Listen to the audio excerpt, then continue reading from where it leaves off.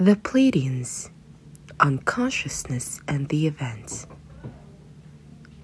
We told you that your kitties would become more kitty, and it caused some amusement and loving feelings. Good.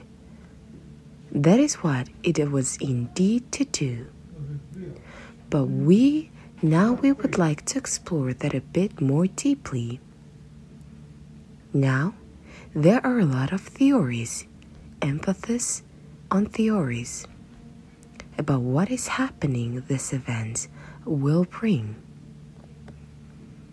We have to tell you that a great deal of it is rooted in human misunderstanding, some event in international misdirection.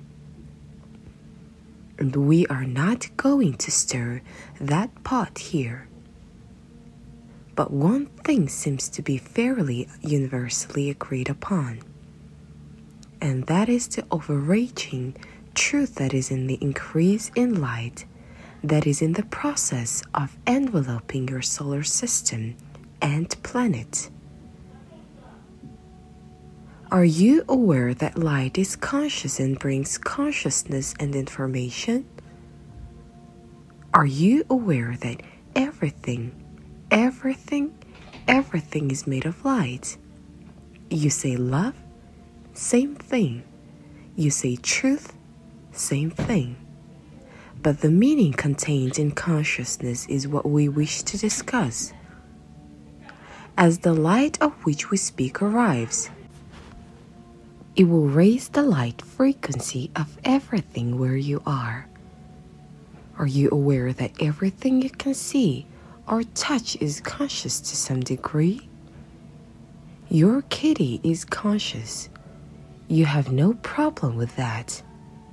Your puppy is conscious. There have been laws passed granting rights to animals. There have for many years been understandings that plants demonstrate feelings when they're hooked up to electronic recorders. There are recordings of forests singing. Now your scientists are telling you that trees form communities and care for each other. We will take you even further along this path. Everything is light. Everything is conscious. There is nothing that is outside of the field that contains you. Say it another way. Nothing exists outside of God. Your own logic must lead you to this conclusion. When the higher consciousness arrives, as it is indeed in the process of doing, it will raise all consciousness. It will raise yours. It will raise your kitties. It will raise the trees.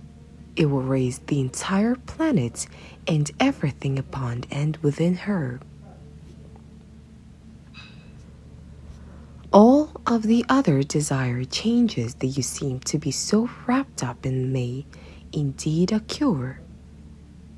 But we are sorry to tell you that the consciousness that is the truth you could not care less. Those changes are things that you will bring about, or not. It is your world after all. You are being handed a magic wand. It will change everything when you wave it. And you ask us, what would it be like? Well, it is an excellent question. Perhaps you should ask yourself that before you wave the wand. The moment has arrived. And I come to be with you now to share the love and the light that we all are, and to let you know that all is in the readiness, all is in the preparation for all that is yet to come.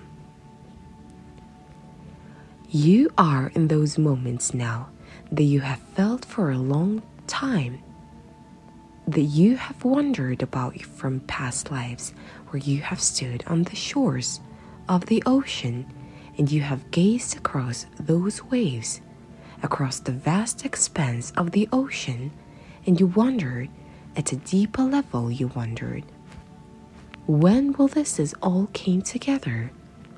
When will we all be back together again? For in those moments you had a glimpse, just a slight glimpse, of what was yet to come.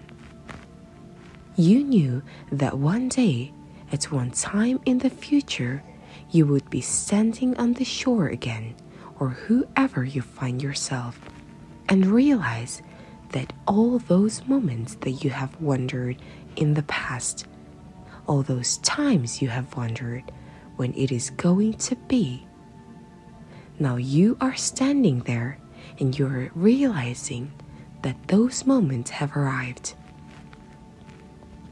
That you have arrived at the time and place you were once again to realize that you're all one, that we are all one.